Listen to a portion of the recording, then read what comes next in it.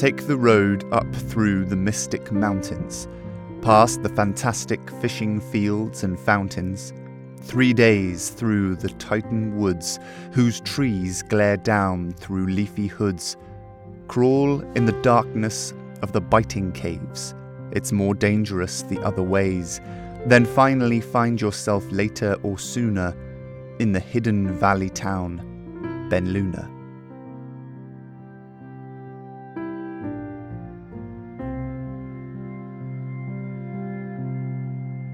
In the market square, in front of the Stava church, in the middle of Benluna, there are many different stalls, each selling something unique, made with love and care by the stall's owners. All are different, but one thing many stalls have in common is a small set of metal scales, used to weigh products against a standard set of weights, made by Benluna's own blacksmiths and measured to the standard set in the city of Fridos. The scales represent an unspoken agreement. They are so accurate that some say larger cities use scales as a symbol of justice outside their courts. The fairness and trust that these simple instruments represent can be seen as a universal language spoken all over the world. A few days ago, Lillian Lausanne had found herself transfixed by a set of these scales, whilst her mother was buying oats at the market. The brass bowls reflected the summer sun and gave a satisfying clink as they hit the pewter stand, signifying that balance had been found. She had found the image entering her head several times in the days to follow, and each time it did, she found herself getting angry. Fairness, she would think. How could anyone believe in such a concept? Was it fair when rich children were born into rich families and poor children starved to death? Was it fair to be accused of a crime one didn't commit and be forced to serve the sentence? And was the world fair when disease killed a child? At these times she would curse the gods, all the high and mighty creatures on the Stava church walls, looking down at mortals and tossing them aside like taken chess pieces. At no point did she feel this burning anger more strongly than in this moment.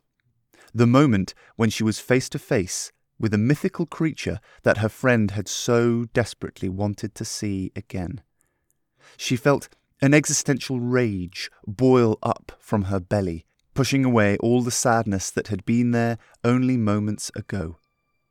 And yet she could not look away, for it was looking back at her.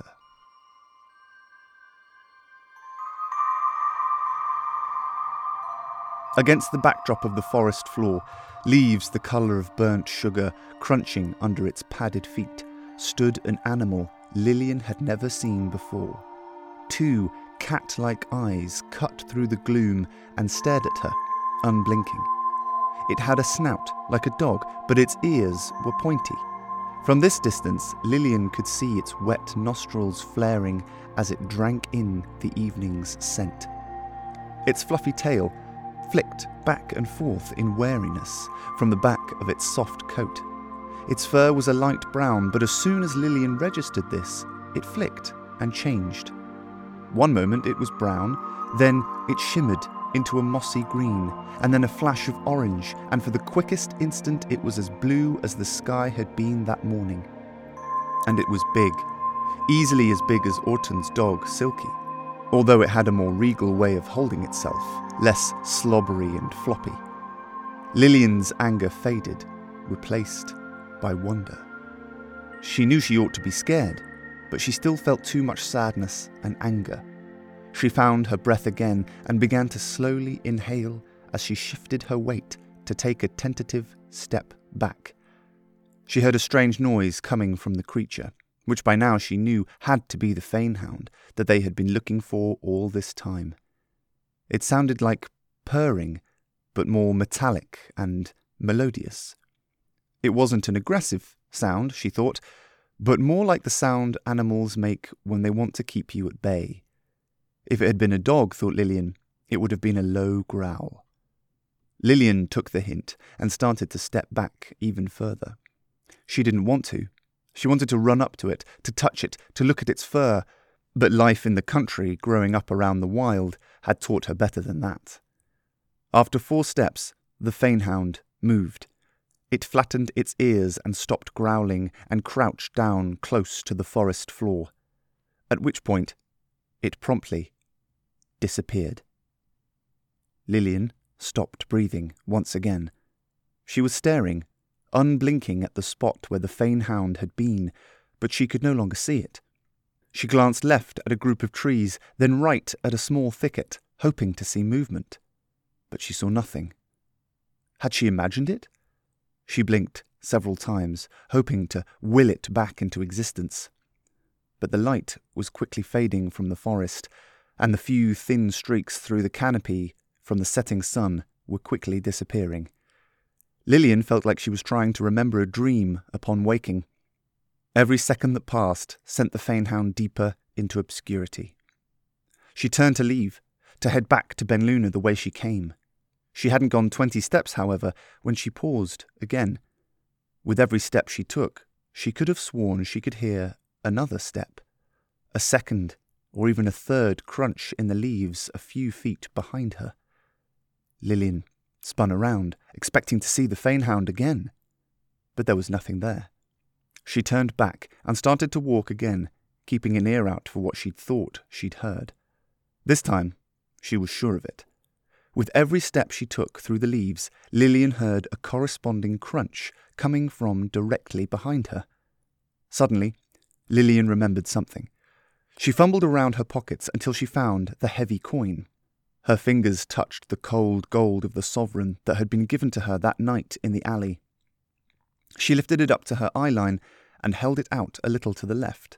The shine on the coin gave a slight reflection, and Lillian was trying to spot anything strange happening behind her as she went. She had to walk quite a way, but once she'd shifted the coin enough, she found what she was looking for.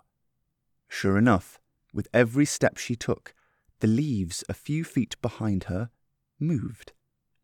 If she stopped, they stopped. She was being followed, she thought, and then her heart began to race as her common sense came crashing through her amazement.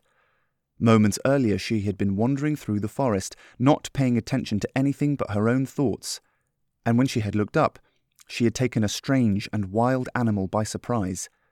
Was it likely now that it was following her, or was it hunting her?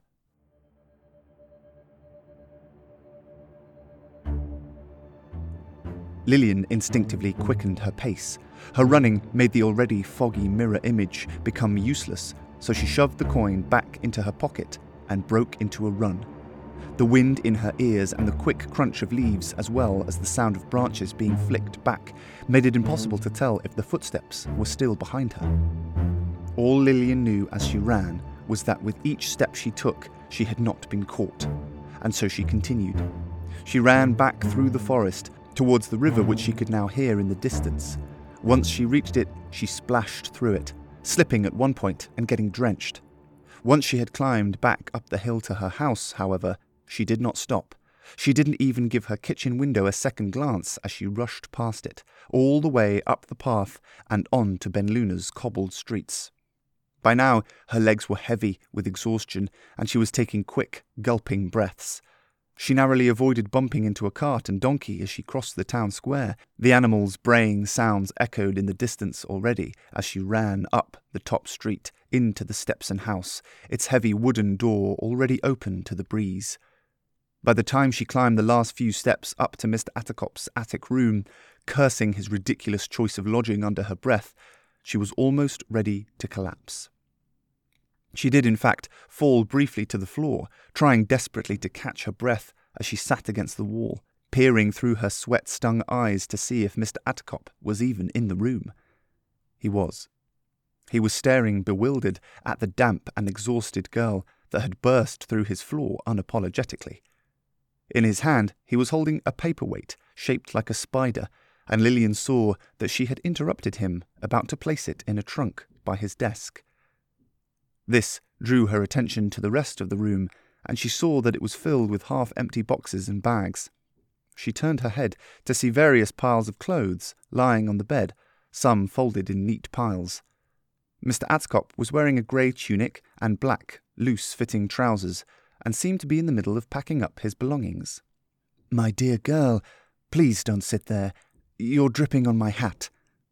Lillian looked down to see that she had almost crushed a luxurious black suede hat, and that there was indeed water dripping from her smock onto the brass buttons around the hat's edge. She mumbled an apology and shifted herself away from it. "What in Enoch's name has happened to you?" asked Mr. Atcop as he went back to packing his belongings. Lillian wanted to answer, but between breaths she could only say a few words. What are you doing?" Mr. Atcop didn't look back at her. Instead, he spoke offhandedly while examining a book, wondering which box to put it in. "I'm packing, of course. I did tell you I'd be leaving soon." Lillian was taken aback. Everything these last few days had been so clouded over by what happened to Kilda, she had forgotten that Mr. Atcop was leaving Benluna. She realized that she hadn't actually seen him since that night at Kilda's house.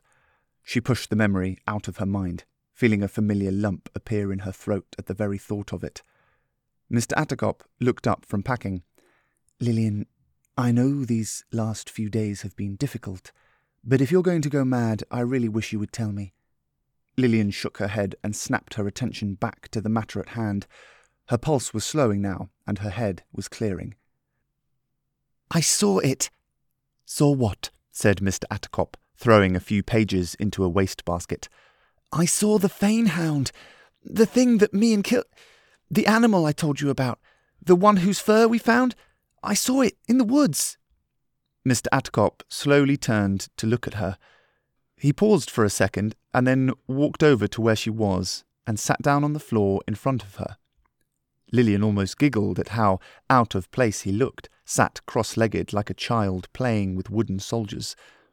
He wore a serious expression as he spoke. "Tell me what happened. Exactly." Lillian had finally managed to slow her breathing and began to tell him everything that had just happened. She even brought out her gold sovereign to show him how she had used its shiny surface to look behind her.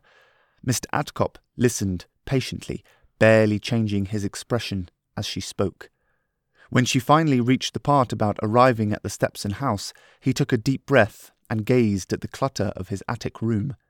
He seemed to be weighing what to say in his mind, ordering the words carefully, like packing precious things into a trunk. "Lillian," he finally said, "do you know the difference between an objective and a subjective truth?" Lillian hadn't expected this as a response to her story. She raised her eyebrows, curious as to what this had to do with mythical disappearing dogs. No, she had heard the words before, but couldn't confidently say she knew their meanings. Mr. Atcop reached behind him and grabbed a glass vial, one of the ones he'd used in his many experiments. It was a similar size to the vials of essence Lillian had seen, but not as ornate. "You see this?" he said, holding it in front of himself. "Neither you or I or anyone observing us would argue that this vial is not here. I can see it, I can touch it, I can smell what might have been inside it." He tossed the small object between his hands, as if really making sure it was indeed real. "This vial being here with us now, that is an objective truth, meaning that it remains true for anyone and everyone, no matter who you are. With me so far?" Lillian nodded. "Good. Now, how this vial makes you feel, what it might remind you of, what it signifies to you, these things are all just as real as the vial itself, but they will be different for you and me. I have different memories or thoughts associated with this object compared to you. That is called a subjective truth. It is true, but only for me, just as your subjective truths are true only for you." Lillian still didn't understand what this had to do with anything. Mr. Atcop threw the small bottle carelessly into a pile of cloth rags. "This experience you've just had," he continued, "there is no doubt in my mind that you did indeed witness something, that you had some sort of supernatural encounter, but I believe that it would be classed as a subjective truth rather than an objective truth. Lillian began to understand, and she began to feel anger rise up inside her.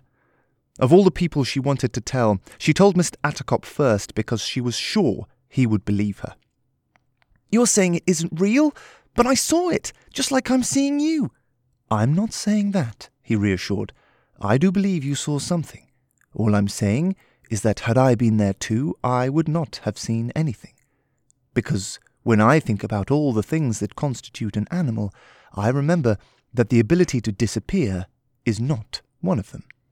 It's like when people see ghosts or have out-of-body experiences. They are true, but they are not objective truths." Lillian paused for a second. She shook her head in annoyance. "So, magical moon water and secret assassins and demons, they're all real, but the animal I saw today was not." Mr. Attercop's eyes grew concerned. "Lillian, considering what you've been through, it's not surprising that your mind would..." Lillian cut him off. "No, don't say that. Don't use what happened to Kilda to make me sound like I'm going mad. I know what I saw, and if you don't believe me, then, well, I'll catch it. I'll stay in Ben Luna and I'll catch it and prove it to you." Mr. Attercop stood up. "I'm sorry, Lillian. I know this is frustrating, but as you can see," he gestured to the cluttered room, "I'm rather busy. If you would like, this evening you and I can meet and discuss everything you've been through these last few days, and we can say goodbye." This stopped Lillian's train of thought in its tracks. "Goodbye?" she said. "What do you mean?" "Well, I plan to leave Ben Luna tomorrow, or the day after at the latest. If you would like to come with me, then that offer still stands. But I understand if you would rather stay here with your family. Either way, tonight you say goodbye, either to me or to Ben Luna." Lillian left the Stepson house with a million more questions than when she arrived. She wanted to continue her lessons with Mr. Attercop, but she had a lot of reasons to want to stay in Ben Luna. She could help Stina. She could help her parents. She could honour Kilda by trying to capture the Fanehound and prove its existence to the world. She could try and find out more about why Brother Thomas had that silver hand in his cupboard. She stopped suddenly in the market square. The setting sun was slowly turning the mountain behind her a beautiful peach colour, and the last few stall holders were packing up their wares. The silver hand. What with everything that had been happening these last few weeks, she had completely forgotten about it. She hadn't even asked Mr. Attercop. She considered turning back, but didn't fancy another lecture about how she was going mad. Instead, her eyes fell on the Stava church, its dark wood catching the pink light of the sky. How could something so beautiful hide a liar in its depths? Without even thinking, Lilia felt her feet move towards the church doors. What did she have to lose, she thought. Her best friend was dead. She might be leaving the town altogether. Sadness and anger drove her forward to confront Brother Thomas directly. She flung the bulky doors open as if she was about to confront the gods themselves. And why shouldn't she thought. They had taken her best friend and were refusing to provide her with answers. Their quiet images gazed down at her from the walls and tapestries as she marched into the main hall. She scowled at Kina, goddess of the seasons, in her form of a hare. The carving's blank black eyes stared back at her, indifferent. She stormed past a statue of Liebling, the goddess of goodness and fairness. Lillian stopped to look at the marble woman, posing with a doe in some flowers. Lillian used to love that statue, but now she wanted to push it off its plinth and watch it shatter. That would show her. Goddess of fairness, she thought. More like goddess of... Lillian? She snapped out of her spiteful trance to see Brother Thomas walking out of the back room carrying a book. Lillian didn't know what to say. She thought that if she opened her mouth, she would start shouting or crying, so she just stood in front of Liebling, fists clenched and eyes glaring. "Lillian, is everything all right?" Brother Thomas's soft voice and compassionate manner didn't fool her any more. She let him speak as he approached her, his voice echoing off the walls and tall ceiling. "I did wonder if I might see you. Thank you again for helping with the service the other day. I know that must have been difficult. How are you holding up?" Lillian said nothing. She continued to glare at him as she felt tears forcing their way into her eyes. Brother Thomas changed the subject. "Ah, Liebling, yes. I suppose things don't seem very fair or good these days, do they? But you know, she can still be with us, even when things seem terrible. Do you know why she's often seen with a doe?" Lillian finally snapped and cut him off. "What was that silver hand?" "Excuse me?" Brother Thomas looked genuinely confused. "The silver hand brooch, in the box. What is it? Where did you get it, and what does it mean?" She had thrown off all caution. If she was going to leave Benluna, she would leave with answers or not at all. She studied Brother Thomas. His expression was fixed and quizzical. His words came out measured and careful. "That was a gift. Many years ago, I was given it as thanks for—" Lillian cut him off with a shout. "Enough!" Her cry echoed around the hall for a long time. Brother Thomas's face remained calm, but Lillian saw his lips purse in anger. The two stared at each other. Lillian was not going to be intimidated, nor was she going to change the subject. Finally, Brother Thomas sighed and walked over to a wooden bench where he sat down. Lillian did not join him. She studied him as he sat. His face looked suddenly tired, as if he'd just set down a great weight. He looked back up at Lillian. "I don't know why you want to know about that brooch. It seems as though you found out from someone or somewhere that it isn't just a pretty piece of jewellery. Gods know how. Truth be told, I should have thrown it away years ago." He took a deep breath and sighed. "It probably comes as no surprise to you that I wasn't always a church brother. I grew up in Fridos, and I come from a very poor family. Being poor in the city isn't like being poor out here. There is no community there. You can't rely on friends or strangers to take care of you if you fall on hard times. Everyone is out for themselves, and those who fall behind get left behind. So, when you're born with nothing, you take what you can get. Growing up, I fell in with a group of people who were, let's say, less than friendly. I worked for them, and they gave me food and money in return. Good money, too. Anyway, cutting a long story short, I was once asked by someone outside the group to provide information on my boss. They offered me money, and they wore a silver hand on their breast. For several weeks I reported to them in secret and gave them information on raids or robberies that we were planning. I figured that it didn't matter where the money was coming from as long as it kept coming, and if I was careful, I could be a servant of 2 masters and earn double the salary.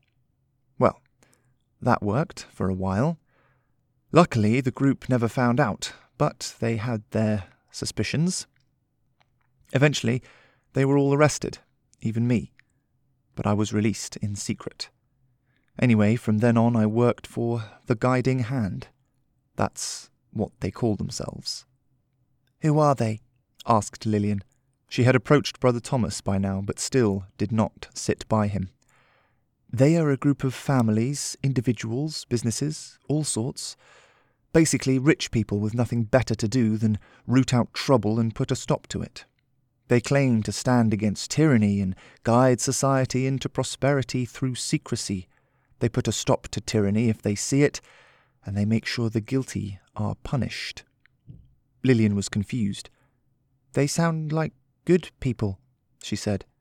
"Why did you leave?" Brother Thomas looked back at the statue of Liebling and the doe. He smiled. "That's one lesson the fables don't teach us, Lillian, but it's one of the most important ones." "What?" she asked. "Everyone thinks they are a good person. The Guiding Hand were no different. I'm sure that amongst its many members there might even be some genuinely good people, but with every ounce of power it becomes easier to justify a terrible deed. Brother Thomas held his hands out in front of him, palms up as if holding invisible weights. Lillian watched as his right hand came down, bringing his left up to meet it in the middle. Brother Thomas continued. Power gives you the luxury of creating your own morality. I left the hand because I didn't agree with the means they used to justify their ends. Peace and justice are all very good, but if it comes at the cost of murder and blackmail, then, well, that's not the kind of peace I'd want to be a part of. Brother Thomas stood up with a sigh and walked past Lillian towards the church's back rooms. Lillian was left alone with the gods. She had answers now, but they had come with their own set of questions.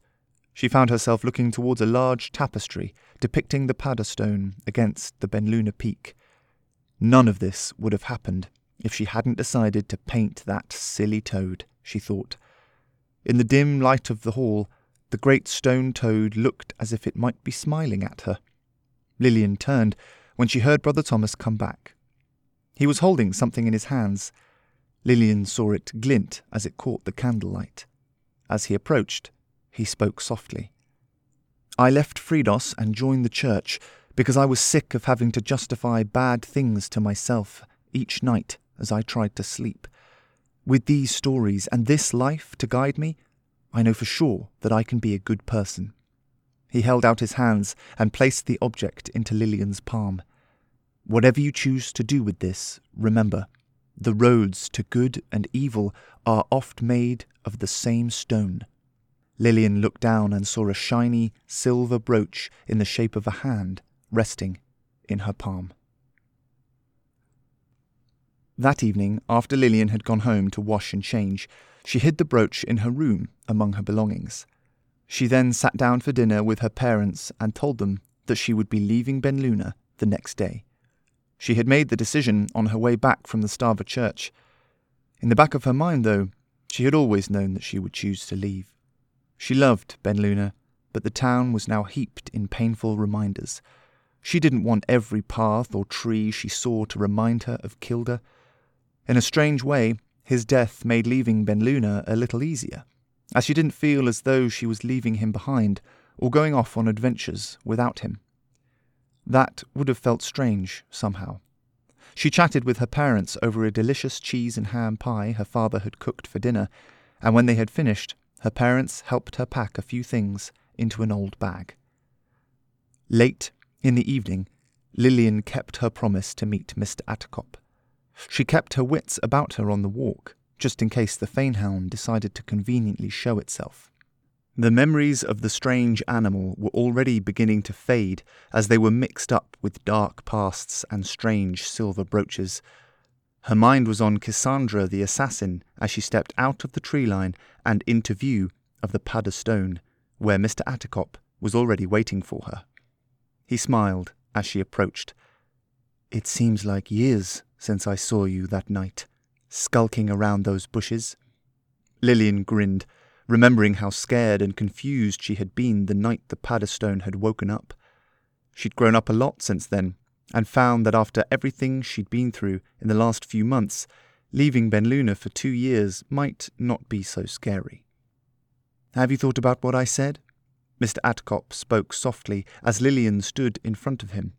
She gazed past him, up at the Paderstone, its serene smile still visible in the light of the stars.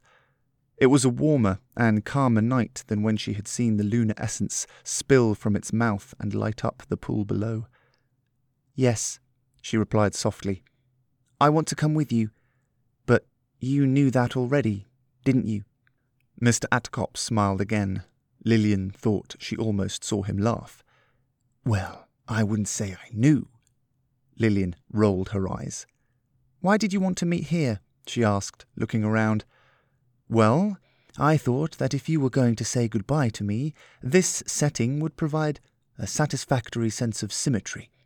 And if you were going to say goodbye to Benluna, then somehow this place feels more like the spirit of the town rather than any of the actual buildings. Lillian remembered her encounter earlier that day in the Stava church and nodded her head in agreement. Well, what time would you like to leave tomorrow? She asked. Mr. Attercop raised his eyebrows. "Aren't you going to say goodbye?" He gestured behind him to the stone and the mountain. Lillian snorted. He didn't expect her to actually say the words, did he? But then she paused. Why shouldn't she say them?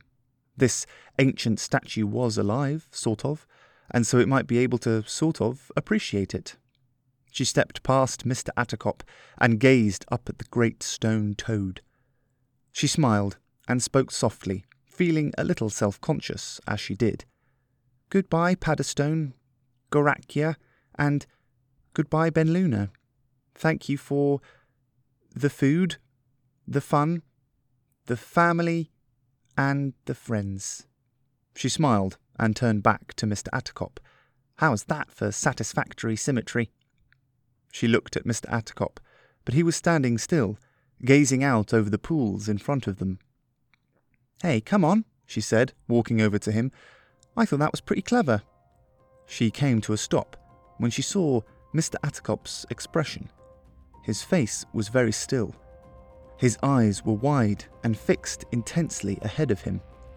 "Mr. Attercop?" Lillian asked, starting to worry a little. "Are you all right?" Finally, after a few long and painful seconds, he spoke. "What in all the names of all the gods is that?" Lillian followed his gaze and peered into the darkness. She couldn't be sure of what she was looking for, but after a few scans of the trees and waters ahead, she saw them. A pair of large eyes were staring back at them through the gloom.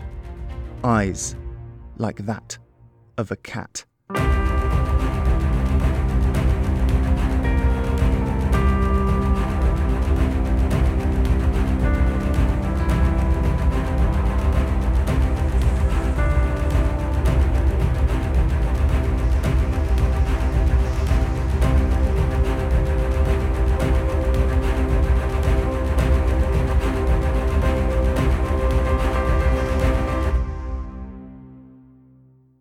Hello.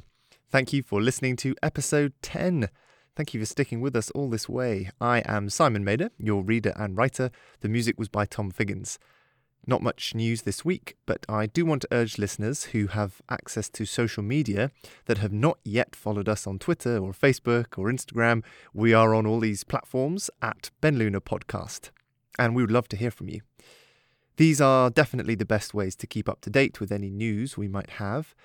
We are approaching the end of Season 1 of Benluna. Next episode is the finale of Season 1. What this basically means is that I'm going to take some time off to finish writing Season 2. And then we'll be back up and running in no time. In the meantime, please do recommend us to your family and friends, as it would be great to have a whole new audience engaged by the time Season 2 begins. Lots of love from us, and as always, thank you for listening.